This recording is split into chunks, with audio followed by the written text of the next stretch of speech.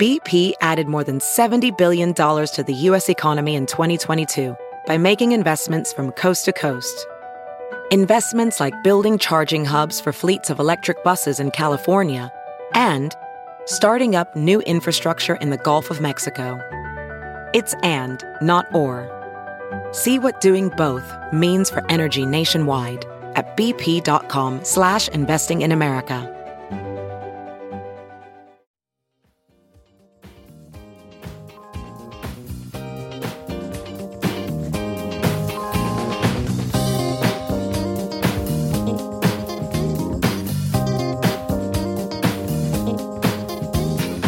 And now, the list of things that you can buy at the Chicago Reader store at chicagoreader.com.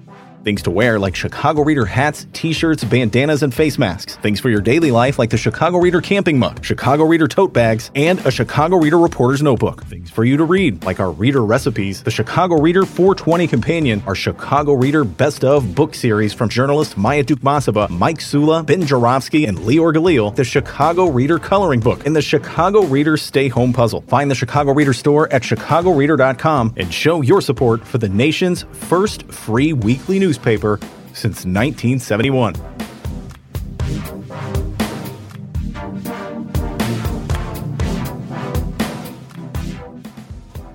Bonus time in the Ben Jarofsky Show as I speak. It's Friday, April 29th, 2022. Here's a headline, folks.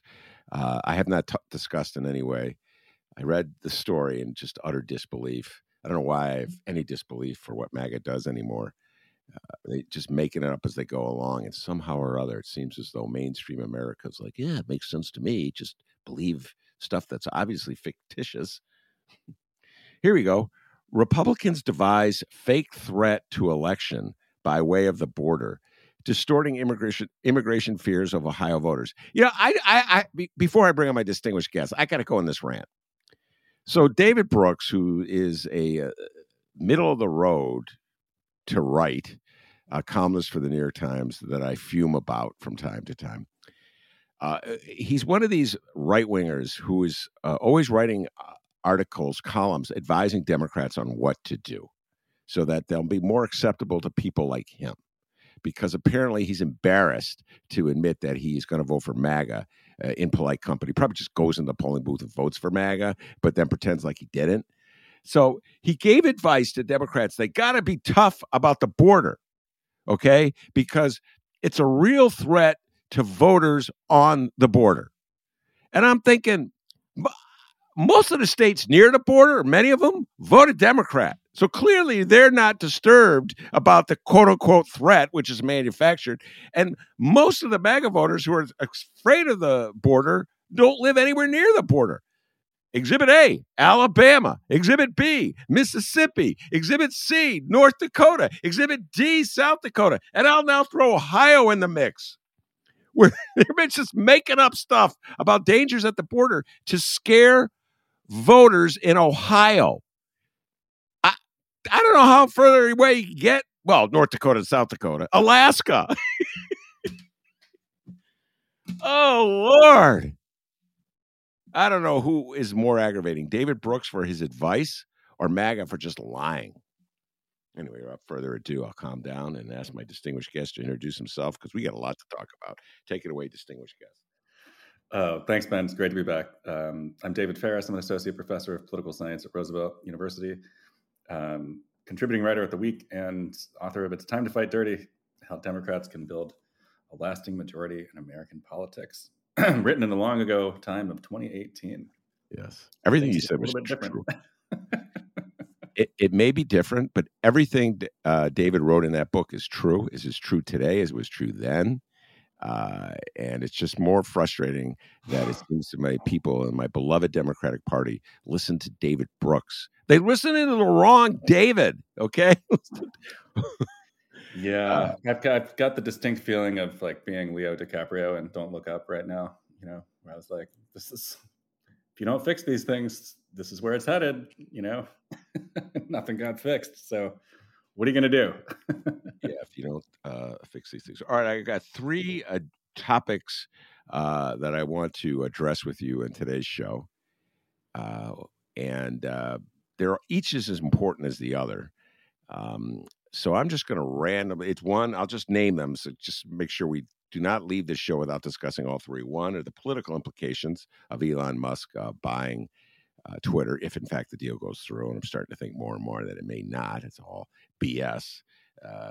The issue of abortion, speaking of Ohio, the insanity of Ohio MAGA people with their latest proposal and their arguments defending it, basically outlawing abortion, and how far to the right they will go. One state rep said that women, a 13-year-old who is raped and impregnated, should look on the positive side. Wow. That's MAGA's view. I guess we'll start with Joe Manchin and Kyrsten Sinema, the curse of the Democratic Party. If anybody listens to David Faris interviews know that he was way ahead of the game on this one. October of 2020, he was having nightmares about the Democrats having to rely on Joe Manchin to get legislation through the Senate, and it's exactly what happened. Very provocative essay you wrote about you had it.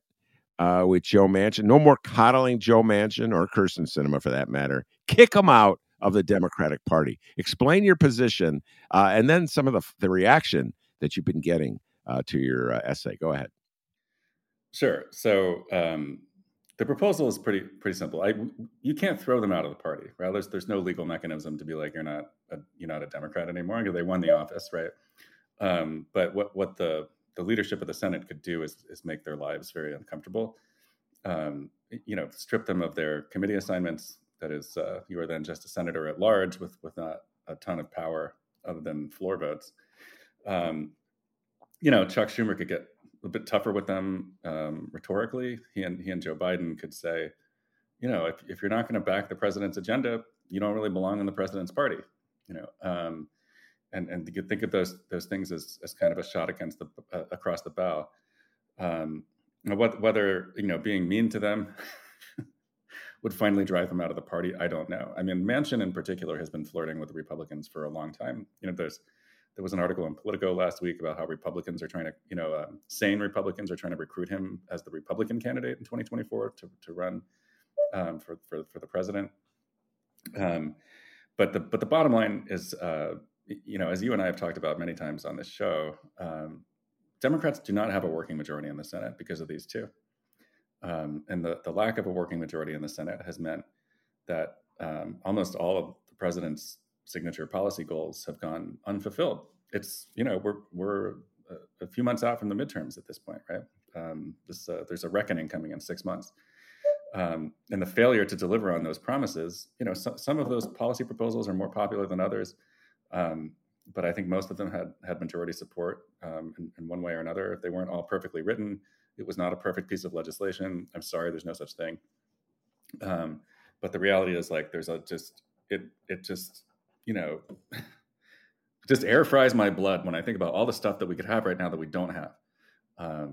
Paid leave, guaranteed parental leave when a child is born, universal daycare, universal pre-K, a raise in the minimum wage, big climate legislation, more support for buying electric vehicles and transitioning to clean energy. I mean, I could go on and on and on, right? It's just like all the cool stuff that we fought for to have this majority is not getting done because of these two people, and the response to that is always, well, we need them for the Senate majority. And I'm like, yes, but what do we need the Senate majority for? Right. And so at the end of the day, it comes back to this circular question of like, okay, what is it that we have actually achieved with the Senate majority? We got Stephen Breyer out and replaced him with someone much better on the Supreme Court, Ketanji Brown Jackson, and that's great, right? That's a big achievement, and all things being equal, worth dealing with these two for a while. But that's done. No one else seems sick on the Supreme Court. Obviously, the Republicans are not going to step down voluntarily right now while there's a Democratic majority in the Senate. And Joe Manchin just went out again today and said, Build Back Better is not coming back, right? So he himself has gone out and said, we're not doing anything. I mean, look at the docket at the Congress. Nothing's happening. Like, they're not doing anything. They're talking about an aid package to Ukraine. And I got to be honest with you, that could happen with Chuck Schumer and the gavel, and that could happen with Mitch McConnell and the gavel. And if the plan is to not do any more legislation between now and Election Day, I personally would rather take a gamble on being able to run against McConnell rather than trying to explain to our own voters why our own majority can't get anything done because of these two people that most normal people have never even heard of, right? Like if you just pull an average Democrat who starts paying attention to politics in September of an election year off the street, and you're like, what's the problem in DC right now? They're gonna be like, I don't know, like the economy's, inflation is bad, the GDP shrank in the first quarter, job growth is great, but like, I don't know, nothing's getting done. So the Democrat, I thought we gave them power. What's wrong with them? And then you're like, well, actually, it's just this. If you read the floor votes, it's just this one senator from West Virginia, and they don't care. You know what I mean? They do not care.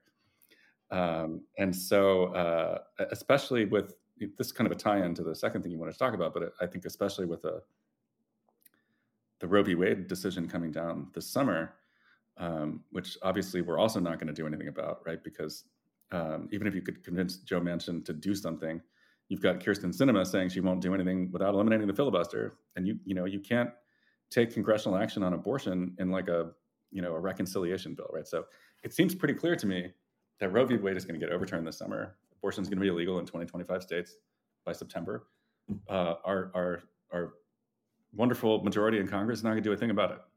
And maybe the House will pass something, and the Senate won't do it. And to me, it'll be a lot easier to run against this insane rollback of women's rights by being able to blame it on Mitch McConnell than trying to explain why the Democratic Party won't do anything about this. So that's the theory. I mean, everybody's like, well, that's crazy. No one's ever voluntarily given up a majority in another House of Congress, right? Because they're mad at one of their members. And so this is a bit off on the limb, but I come back to, look, at some point, we're going to have to build a Senate majority without Joe Manchin's seat. Right? Dude is like 74, 75. No other Democrat is going to win West Virginia for the next generation. And so, okay, maybe it's this year, maybe it's 2024, maybe it's 2026, but at some point that seat goes away. And that's to say nothing of the possibility he's going to switch parties anyway, which I really think that he might. Kirsten Sinema, we would live without her seat for 2 years. And then we'd have a pretty good shot at it in 2024, I think. So I don't think that there's a huge, stipulating, I think we're going to lose the Senate anyway, right? So we have a Senate majority either, as long as we want it, or we have it until January 2023. Getting back into the majority is easier with Manchin and Sinema in the party, right? But it won't achieve anything if they are the pivotal votes. Because either way, we need to expand our Senate majority by 2 seats. That expansion could be to get back to 50 without them, or it could be to get to 52 or 53 with them. Either way, they're useless, right? As far as I'm concerned, they're really useless. And so I think that I wouldn't want to have to go through with this, right? But like if the party leadership is never going to take them aside and threaten them with consequences, they're just going to keep doing what they're doing, which in other democracies and other party systems would be insane. There's no system in the world where individual members of political parties just routinely stab their own party in the back for fun to build up their own brand. And these two love being the center of attention. If they left the Democratic Party tomorrow morning, no one would care what they think about anything, right? And then they'd have nothing, right? Like all they have is their ability to dominate the discourse and to dominate everybody's attention in DC. We have to threaten to take that away from them, or we can accept that nothing will get done between now and November. And if we accept that, I'd rather just for the emotional satisfaction, I'd rather try to drive them out of the party. And that was it. That's the thesis. Yeah, and much to respond to. One, I wrote it down. We're going to lose the Senate anyway. I'll come back to that when I talk about abortion and what the connection I'll get to in a little while. But so what's been the reaction that people had? Obviously, it's a very provocative stance. And as you point out, there's it's never been done before. It would be the ultimate use of the bully pulpit. It would be Joe Biden's way, which is so un-Joe Biden, so it's never going to happen, ladies and gentlemen. This is the man that the Democratic Party chose at this moment. And I think the choice is proving more and more, David, to be a foolish one. A man who doesn't have a lot of vigor, a man who does not take strong stands on behalf of core issues, a man who is his entire career has been conciliatory and compromising, who has always moved to the right when there was ever any pressure on him, strong pressure on pretty much any issue. This is the person that the Democrats have chose while we're in the midst of an ideological showdown where the Democrats are, in my view, Democrats and unions are our best guard against fascism. This is the man we've chosen. So it's never going to happen, okay, in a million years. But what has been the reaction? I love the reaction of Democrats when you something radical. Though this is the biggest afraid of their shadow party I've ever seen. So, what is the reaction, the fallout been from Democrats at your suggestion? I mean, mostly it's people saying things like, "Man, I really agree with David about a lot of things, but this is nuts." And, what if another Senate seat opens up? What about all the lower court nominations that we need to get wrapped up, right? There's, probably a couple dozen nominees twisting in the wind right now, waiting to get confirmed to the district and appellate courts, and those are important seats. What about Build Back Better? What about legislation? And I always do, this is the thing I always ask people to do, which is to please read to the end of the article. Where I'm like, look, obviously don't do this tomorrow morning, right? Like you make one last push to get some things done, right? You rush some judicial nominations through to confirmation. Do them all at once, right? Let's just do them all in one day. No one cares. No one cares about these hearings. No one watches a hearing for a district court judge, okay? Do that all at once. Give them one last chance. Be like, look, we need you on board by June for Build Back Better or something, anything. Pick one thing from Build Back Better. Can we please pass that? If you won't agree to do any of this stuff, okay, we're going on the warpath against you. I'm going to ask Chuck to strip you of your committee assignments. I'm going to ask no one to sit near you in the Senate. Like you're a lonely kid going to lunch at school. You can't find anyone to sit with. No one sit with these two. They want to sit with McConnell anyway. You can smell it on them. And so it's not like we wake up tomorrow morning, we do everything we can to drive them out of the party. What we do is we use the threat of driving them out of the party to get them to do what we want them to do, which is to pass a couple of signature pieces of legislation. If Sinema won't budge on the filibuster, fine. Do what you can through reconciliation. That's that once a year process that you can pass a budget-related bill with a simple majority instead of 60 votes in the Senate.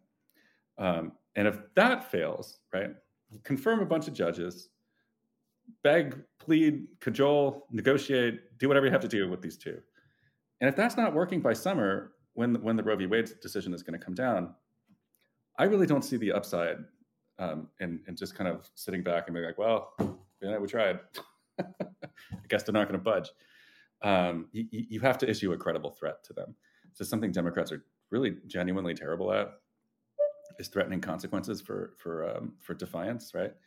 And throw them out of the party. I mean, do everything you can to get them out of the party, right? Again, you can't just like throw them out, but do everything you can. And then, I think Joe Biden is belatedly realizing he's going to have to do some things by executive action now. So there's finally talk of Biden using his executive powers to forgive some student loan debt, which would be a big way to get young people back into the fold, because this presidency and this government for the last year and a half has seemed solely concerned with the risk of losing moderate swing voters from the coalition, and does not seem to care at all about losing half of the young voters who powered us to victory in the first place. And so it's very bad coalition politics to not act on some of these things. Everybody knows what the problem with student debt relief is, right? It's there's going to be some people that just paid off their loans. After 20 years, we're like, well, why did I do that? Why couldn't I get the loan relief? And I don't think that there's as many people out there as like that as we think that there are, but we certainly know what the line from Republicans is going to be about this. And at this point, I'm just like, who cares? Like, guys, wake up. You are on track to lose very, very badly in November. You might as well take some gambles, right? Like, take some gambles on delivering things to critical pieces of the coalition that have to turn out in November, or we will get clobbered, and see what happens. Okay, give something to the young people. Give debt relief. Give climate action. Whatever you can do, executive branch wise on climate. Please, you got to have something to tell them that you did, or else they're not going to come out. They might not come out anyway at this point, but you might as well take the risk.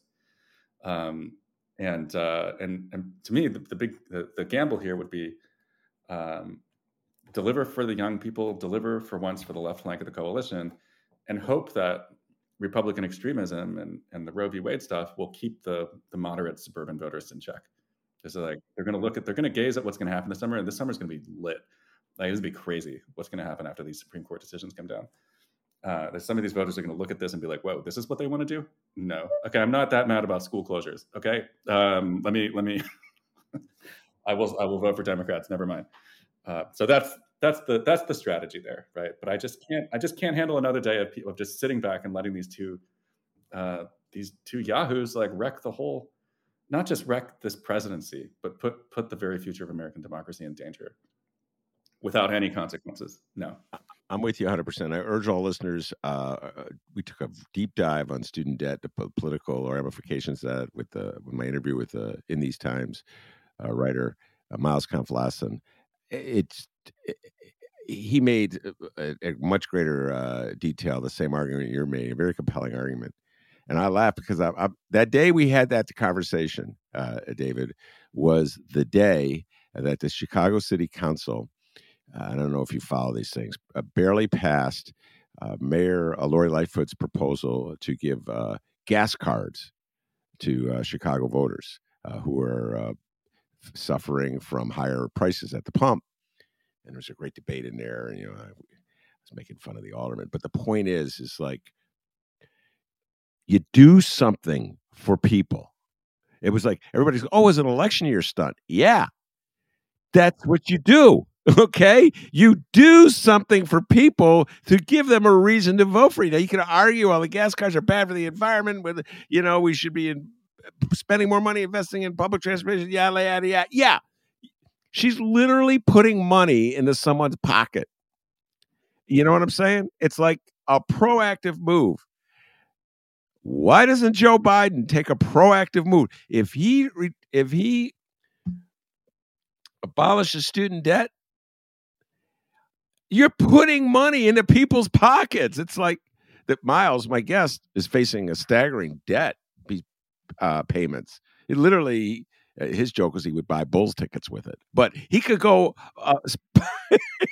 buy more groceries. I don't feed the economy anyway. But once again, you could always depend on the Democrats to be so afraid of their shadow, so afraid of that counter argument that you just raised. The Pete Buttigieg argument, because that's the dumbass argument he raised, if you recall, in the primary. Well, there's the guy who paid. That's not fair to him. So, all right, enough ranting and railing on that issue.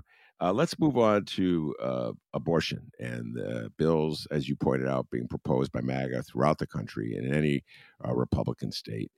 Here in Illinois, it's a Democratic state at the moment.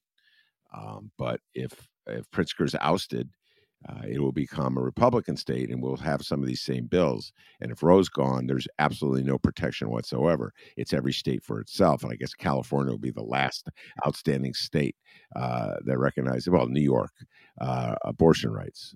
So I sent you an article, the comments. It was a Washington Post article about a right-wing Republican, I guess that's redundant, in Ohio, who said that if a 13-year-old is impregnated by a rapist, she should be forced to give birth and view it as an opportunity. That is one of the most twisted and demented points of view that I've seen expressed by an elected official. And yet the Republican Party has embraced that point of view. I have not seen anybody in the Republican Party denounce that point of view. They got all the votes they need for the legislation, which would punish the 13-year-old effectively. So what's your thoughts about this? The position that the Republican Party has taken on abortion and the impact it'll have going forward on, the midterms. Yeah, sure. I mean, the Republican Party has gotten very extreme on abortion in a very short time frame, and I think it reveals what a lot of them were thinking all along. And the context of this is this feeling of like legislative permissiveness, knowing with almost 100% certainty that the Supreme Court is going to gut the existing abortion regime, and kind of let states do all kinds of crazy things, right? Like until recently, even Republicans that were generally opposed to abortion would say things like, of course, with the exception of rape and incest, something like that. Okay. And now the states are passing laws, Texas, Idaho, that do not make these exceptions, right? That would force someone to carry their rapist or their what do we call the perpetrator of incest? To carry the rapist baby to term, right? And then raise it and then say like, good luck, it's a great opportunity for you, like you've been hired at Best Buy or something, like just insane, right?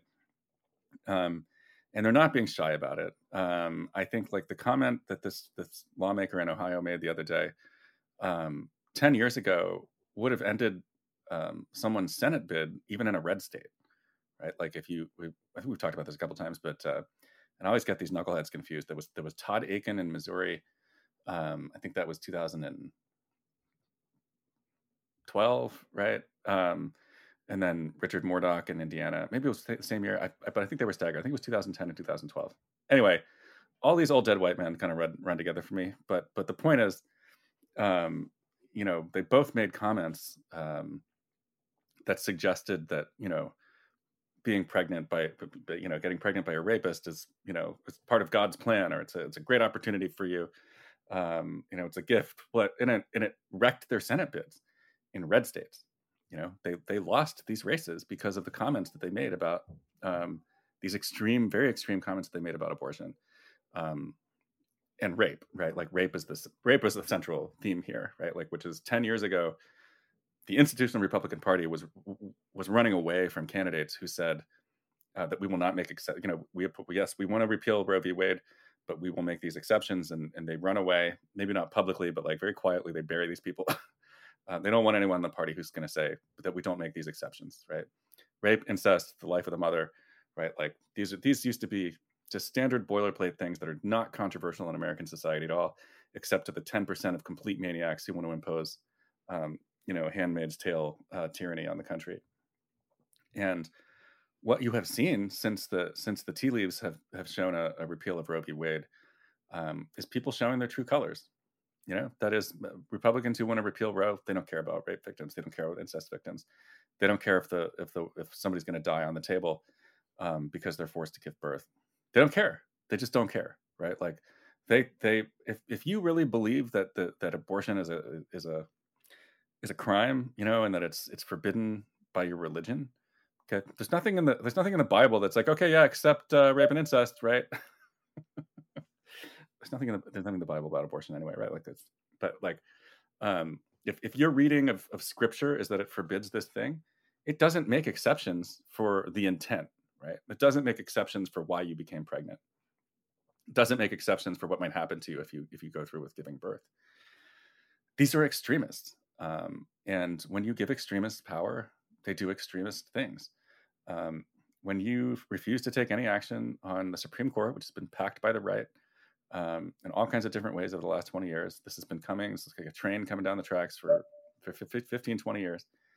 And everybody the whole time just thought, wow, man, they won't go through with it. Well, if they do go through with it, they'll gut Roe without overturning it explicitly. Well, if they do overturn Roe, don't worry, because most states will keep abortion legal anyway.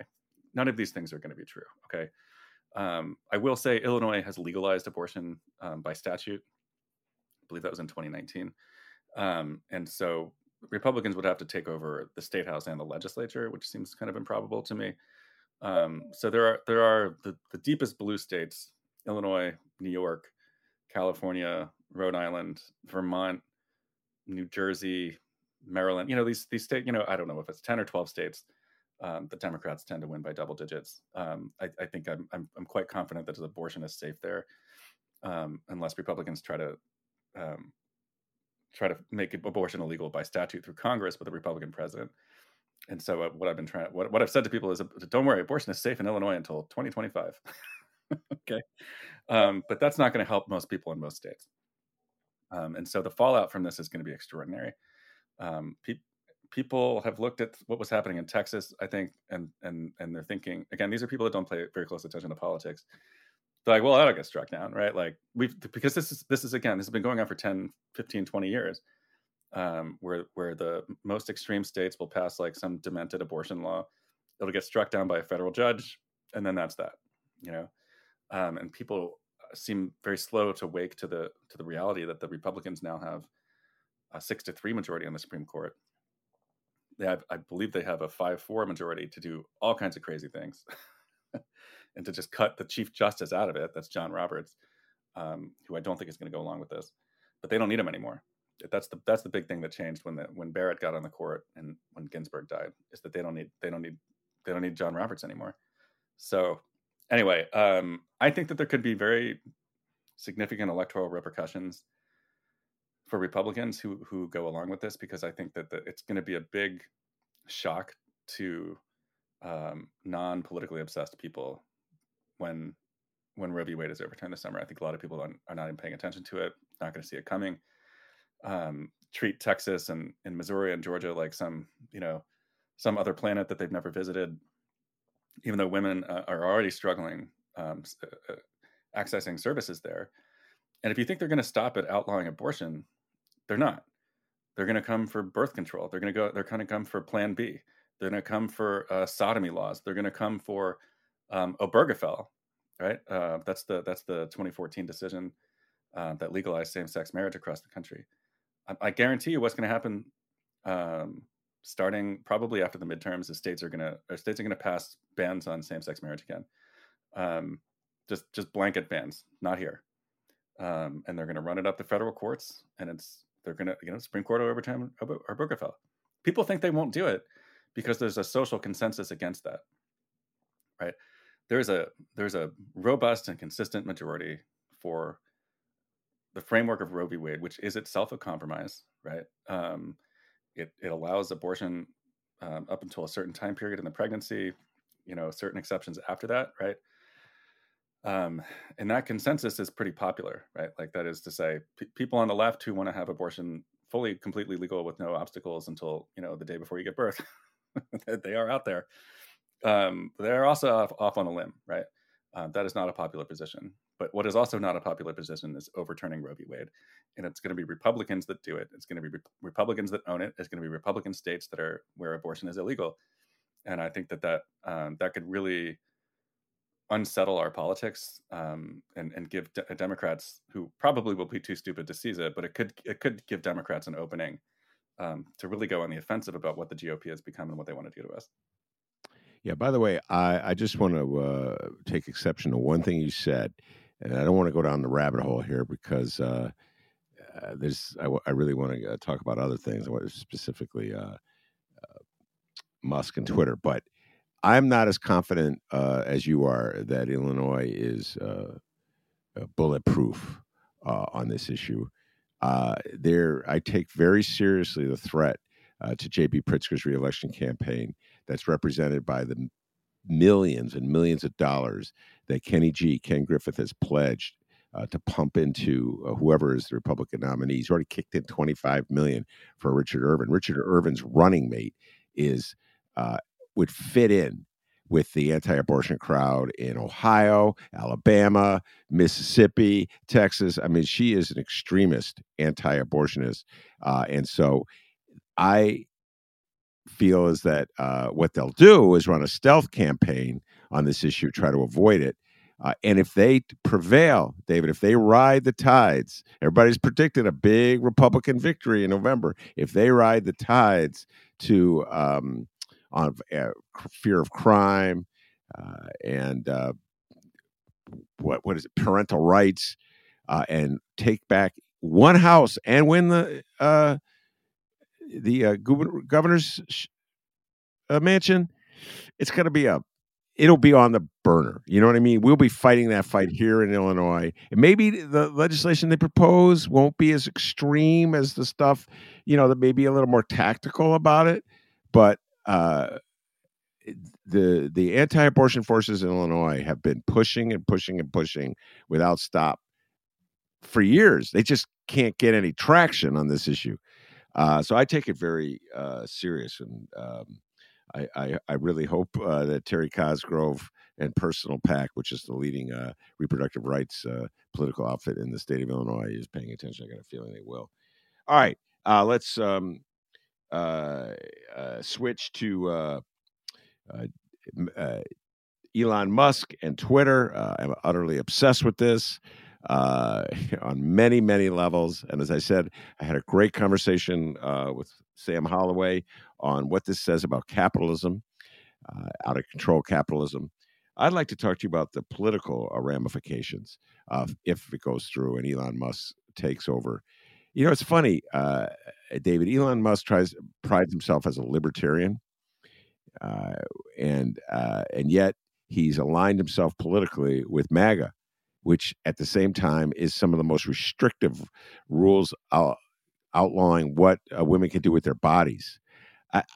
I just like the central hypocrisies and contradictions of all these players is fully on display. I think this one is so obvious, but it just had to make that point. So what's your thoughts about what will happen politically, the political impact of Elon Musk if he does take control of Twitter?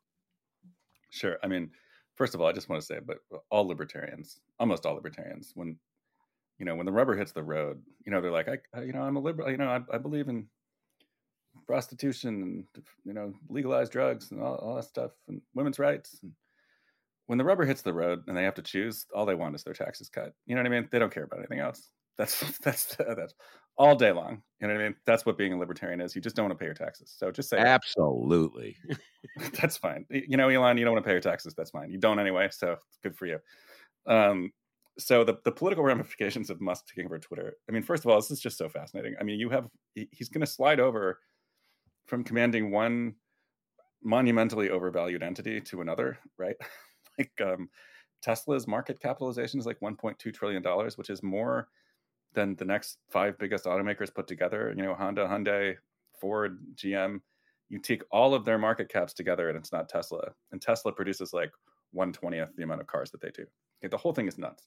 It's a bubble waiting to pop. Maybe he knows that and he wants to have something else going on in his life when Tesla's stock drops in half. I've never been in a Tesla. I couldn't tell you what they're like. They're nice looking cars, I guess, but they cost like $100,000, right? So that's gonna put a ceiling on the number of units that you can move in a year. It's a luxury car company masquerading as a green revolutionary company. It's just a luxury car maker that you plug in instead of put gas into. God bless. So Twitter, Elon Musk he's very active on Twitter, right? Like I don't follow him, but I can't avoid him. Okay? I would have to mute the words Elon Musk if I didn't want to read about this anymore.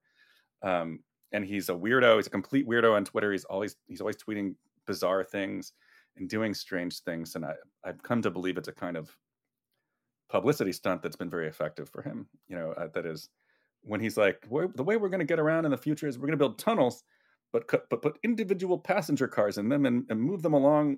I don't really understand how this works. Like it's like a mnemonic, like one of those bank teller things where you put the paper in. I forget what that's called. Anyway, you read about this and you just laugh. You're like, this is the stupidest thing I've ever seen in my life, right? Like, how are you going to move that many cars? Just forget it, right? Go dig your boring tunnel, you weirdo.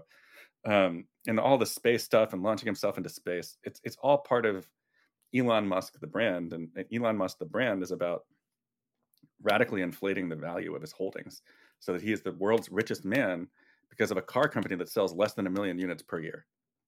That's nuts, right? But Twitter is the perfect acquisition for someone like that, right? Twitter, is mildly profitable. I guess it has a very thin margin. Gets most of its money from ads, and the overwhelming majority of its users are highly educated, wealthy, left-leaning Democrat types, right? Partially because that's the way it's always been, partially because some conservatives have left Twitter to go try their hand at Parler or Truth, Donald Trump's dumb website, or they've just quit in a huff and gone back to Facebook so they can be with their radicalized elderly friends.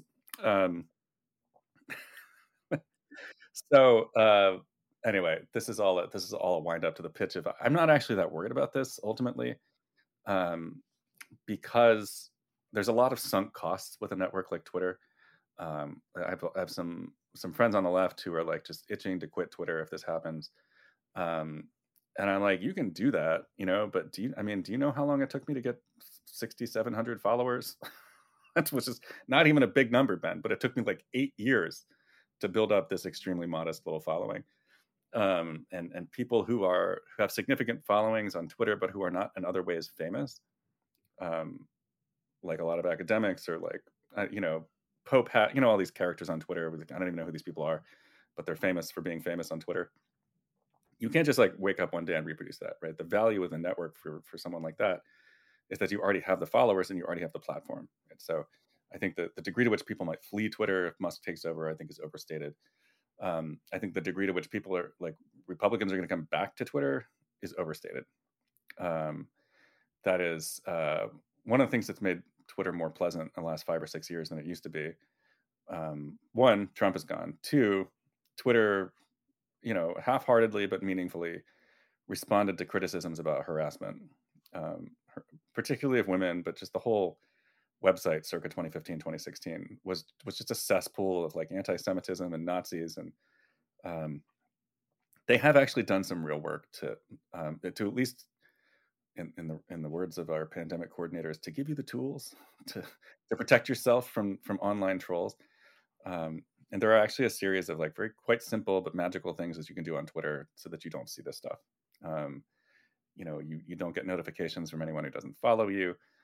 You mute words that bother you. If there's a topic you don't want to read about, you can pretty much just put it out and not have to deal with it. And that, for me, has made the user experience much more pleasant over the last few years. And I think if Musk wants to come in and change that, he's going to run into a problem.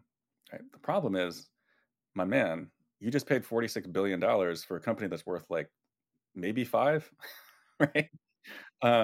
And you want to do a bunch of things that's going to drive away your most dedicated users. That's insane. Okay. And he's out there floating ideas like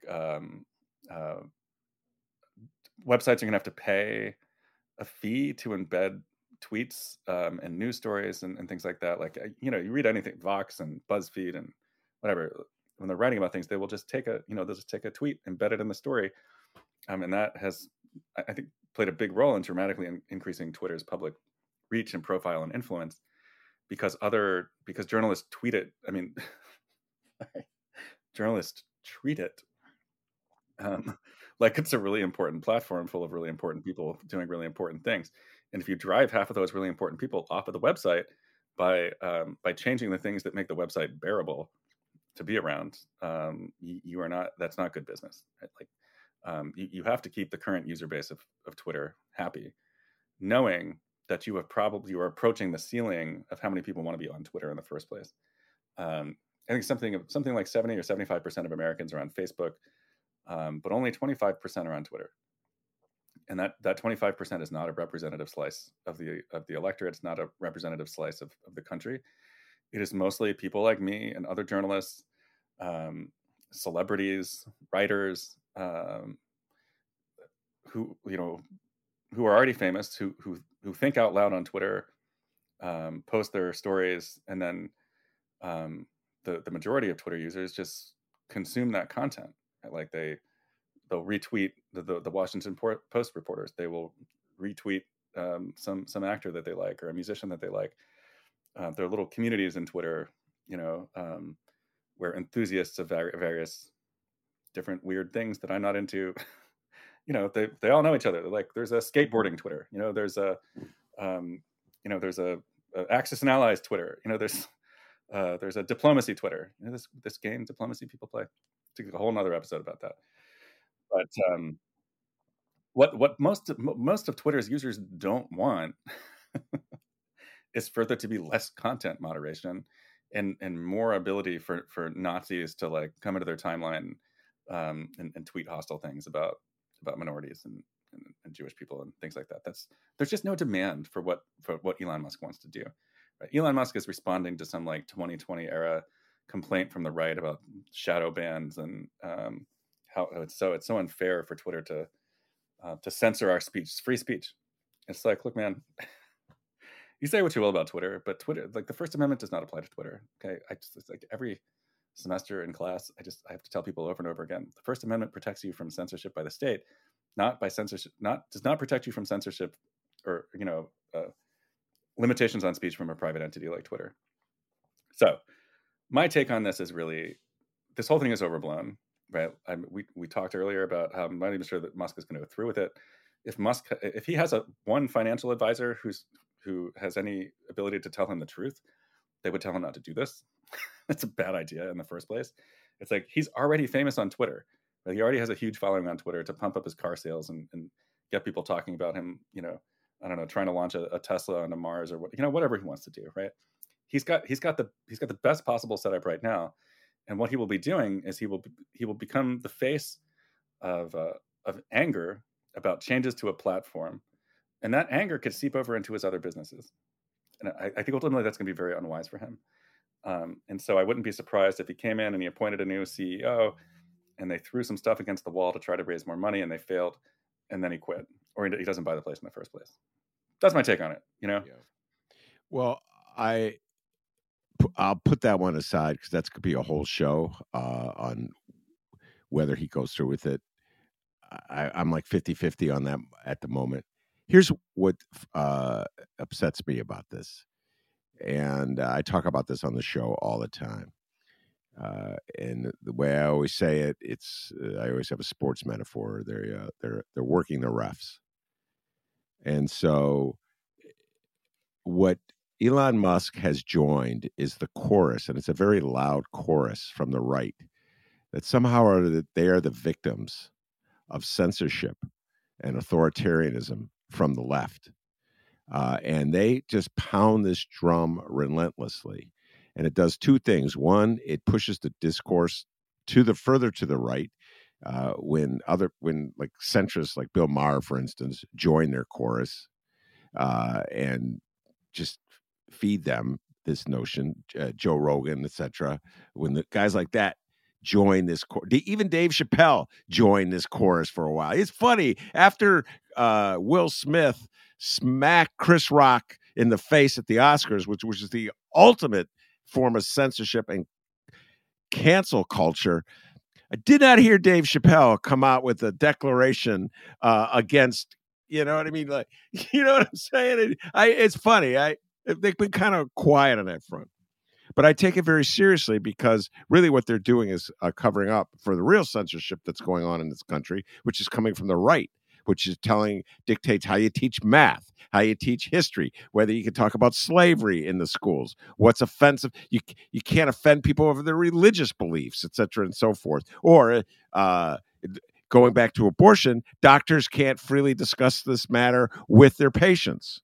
So I view censorship, I view this as a strategic move by the right to inflame their base, make themselves feel like victims, and then do exactly to the country what they say are being done to them. And that is Elon Musk to a T. That dude, for the world's richest man, is the biggest crybaby I've ever seen. I mean, I said this the other day. I watch a lot of basketball. I'm watching the coach of the Milwaukee Bucks whining and crying after the refs finally called a charge, and Giannis, who's been barreling over my beloved Bulls all games. I go, man, you're worse than Elon Musk. You're a bigger crybaby. You know what I'm saying? Wah. But David, I take it serious. I take it seriously as, even if he doesn't buy it, I'm with you. Kind of like everything you said was great analysis. But that pushing that theme, pounding that drum, brainwashing people like Bill Maher, I take that very seriously as a powerful force. Ron DeSantis is trying to ride that horse all the way to the White House. You know what I'm saying? It might work. Yeah. I mean, I think, so my dissertation is this will take a little digression here. I used to work on issues of social media and authoritarianism, and so I don't really do that anymore. But this was the mid 2000s, and so I've watched so many efforts to start competitor networks to the behemoths, in the late, I don't know what to call it, mid aughts, there were efforts to create a Facebook that was free and nonprofit, right? So it wouldn't be advertisements, and there wouldn't be like the profit motive and all the other terrible things about Facebook.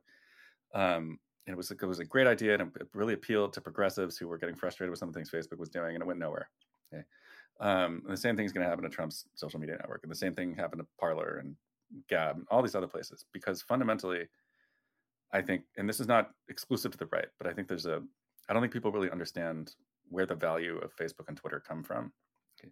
It's not that people love them, it's that the value of a social network rises with the number of people that are using it. And the more reach you have, the more people that you're connected with, the better that network can serve you. I mean, the reason that most people have not quit Facebook is not because they love reading, their drunk uncle's posts about caravans at the border. It's because leaving, I have, I don't know, like 1,500 friends on Facebook. Do you know how long it would take to recreate that? This is assuming I want to recreate that, right? but it's just saying you're somebody that are like, it's like all these people I share pictures of my kid with, and they're connected to my parents and my friends from high school. And you just can't snap your fingers and put that back together. The sites that have taken off in the last 10 years are sites that do something fundamentally different than what Facebook and Twitter do. That's Instagram, which is also Facebook, by the way. It's just owned by Facebook now. But Instagram is different than Facebook, right? You're just like, put up a picture, and then put up a story. It was qualitatively different than Facebook. It was like, you can build a network, right? You can kind of use Facebook to populate that network, and instead of a bunch of political posts, you get to post it's just pictures of your kids, or just reels of you dancing, or whatever. Kind of what TikTok is. I'm not really on TikTok, but it is. It does something that these other sites don't, right? And so there's all these efforts to recreate Facebook and Twitter by taking the same idea to a new URL, are all going to be frustrated because no one wants to do the work of no one except an ideologue is like, I'm going to quit Twitter, and I'm going to put my Twitter following back together painstakingly over the course of the next 10 years on Parler, right? It's just not going to happen. And so there's more inertia built into these systems than I think people realize, right? It's hard to drive people off of these platforms because they do derive value from them. It's hard to fundamentally change the direction of these platforms because there's going to be pushback. And all the while, you have to be aware of what your user base wants. And so the things that seem to annoy Elon Musk about Twitter are like victories that were painstakingly achieved by people pushing Twitter to take seriously the problem of harassment and extremism and radicalism on the site. And if he succeeds in dismantling those things and making it an unpleasant space for people to be around, all he's going to do is cut into his own bottom line. And at the end of the day, just going back to the I just want my taxes cut thing, I really think at the end of the day, all this dude really cares about is publicity and making money.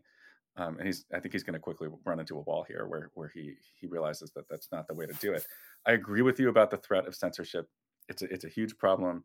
Complaints about Twitter and on the right, and Facebook on the right, in particular, have led Facebook to do some things that I think have made it a better engine for authoritarianism.